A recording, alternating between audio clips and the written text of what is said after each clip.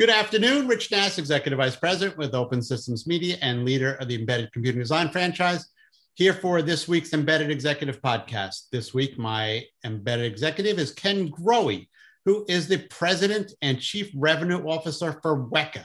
Hello, Ken. How are you? Incredible, Rich. Thanks for having me. I'm a longtime watcher, longtime listener. So excited to be out here. Thanks for making the accommodation schedule-wise, but excited to help get some of the viewers and listeners to have a great day. My mom will be happy that we have yet another fan. That is great. So in full disclosure, I was not familiar with Weka before we started this podcast. Give me the 30-second version of who Weka is. Well, thanks, Rich. Weka solves big problems. I know that's a very deep conversation, but basically everything's running through AI. Go to LinkedIn today. Almost every job or every conversation is about AI. We happen to provide the data storage solutions for nine of the top Fortune 64. So whether you're discovering a drug to put it to the FDA for COVID, or whether you're the richest person in the world trying to do an electric car company and make it autonomous, we are the file system that makes those things happen. So if AI is happening in the world, usually all roads lead back to Weka, which is short for Wekabyte. Hopefully that was around 30 seconds or so. That is great. Where I wanted to go with this was the testing process of some of these components. Let's talk about the need for the testing process. Is that just because the technology is so new? Yeah, actually, we're really cutting edge. And, we're going to talk about Microsoft. We have full permission to use Microsoft, the company's name, through their PR. And we have a great, as a follow-up, if you'd like, I can send a copy of the blog across to you. But to be clear, I don't need anybody's permission to talk about anything. I have free reign to talk about anybody I want, anytime I want. Oh, okay. You live a charmed life. I do. So we can send a copy of the blog out there from their words. We actually did a recording in Microsoft headquarters as well. Why testing was important. There's a brand new technology out there provided by NVIDIA. It's a brand new interface. People are used to prior interfaces, whether it be SMB or NFS in the past, but there's a brand new technology called GPU Direct. I think people mostly know, I know this is a technical show, but unfortunately Moore's law on CPU has kind of been left behind. It isn't quite doubling every 18 months that I grew up learning from and leverage from. So that's where the GPUs have kind of taken off. We talked about AI, and this is not a commercial for NVIDIA, but they tend to do a really great job. And specifically, Microsoft is testing all different GPUs. They end up going with the DGX2. They also have a DGX A100, but specifically Microsoft chose the DGX2, and they wanted to test GPU Direct.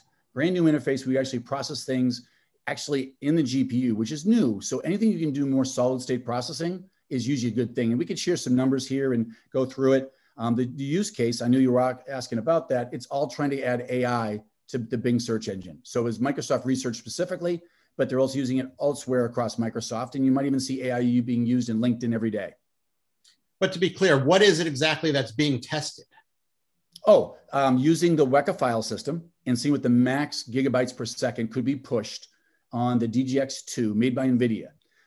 They're testing the throughput. What's the max amount of throughput that can be done either using the NIC cards configured as specified by Mellanox or using a special configuration, dual porting them. And I can share those numbers in just a second. They're trying to see what the max throughput is on the DGX2. It's well less than 80 gigabytes per second, but using the GPU Direct, they were able to go north of that and break some records with the DGX2. That sounds more like benchmarking than testing. Well, no, we wanted to test it to be sure if they could get what they needed out of the DGX2. So if it's benchmarking, they would do it for the academic benefit of it and then send all the gear back and say, wow, it's a greater good, let's post it online. No, they bought this. They needed this for competitive edge. And, a wise man once said, it's not the big that eat the little, Rich, it's the fast that eat the slow. So coming out of COVID, everyone's looking for a competitive advantage. So no, this is real testing. I would call it a proof of value. Some people say POC. I say proof of value. They wanted to make sure that it was worth the money to buy that particular model from NVIDIA and this particular file system. Ours is a parallel file system, a modern version of that, at that configuration. And this is intended to live at the edge, I assume. Yes, it lives on the edge. And more and more, we're doing more business on the edge. Maybe your other people that are on your show talk about that, but it seems like that's really whether it's retail, commercial, or it seems like the edge is really where people are building things out as we come out of COVID. Yeah, I agree completely. And most of the people that we do talk to are building either the hardware or writing the algorithms to do that AI at the edge. And we talk about it a lot because it's not easy. there's a lot of concerns, and people like NVIDIA are doing a really good job of enabling that edge. Correct.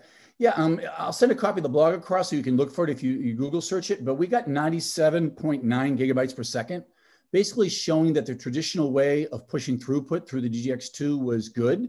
But this new interface, and in full disclosure, it's a beta system, the beta interface through NVIDIA, through the GPU Direct. So GPU Direct pushed it up to 97.9. And then if you dual ported the NIC cards, you get up to 113 gigabytes per second. My point being is, no matter where you buy a GPU, it's expensive. And I'm not in the GPU business. My job is to just get the most efficiency out of them.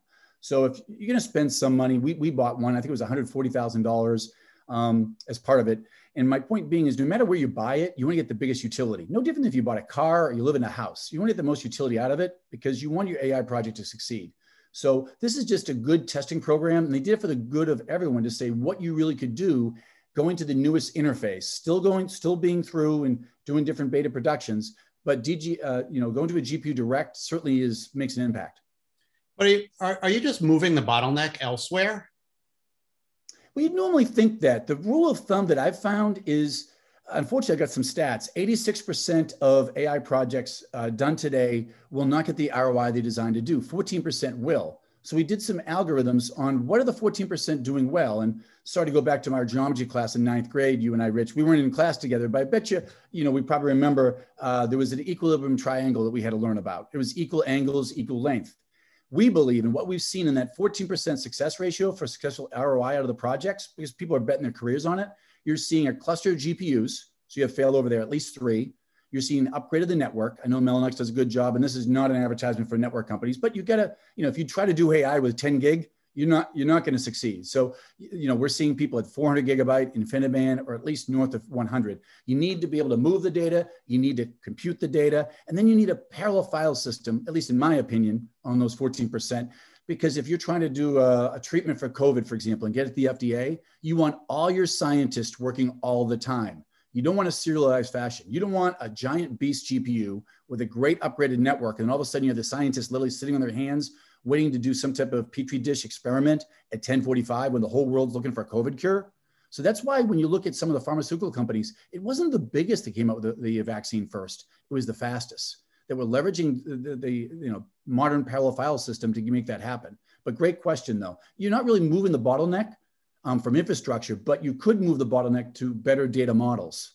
So usually at the front of this is a data scientist that has a great data model and a business sponsor as part of it. But when you get to the infrastructure, if you get an equilibrium triangle between GPU, network, and parallel file system, or a modern parallel file system, my words, in this case, limitless in the case of Weka, I think you've got the best chance for infrastructure. And then it goes back to the data scientist to make sure you have the data models and the business outcome you're really doing this in the first place for.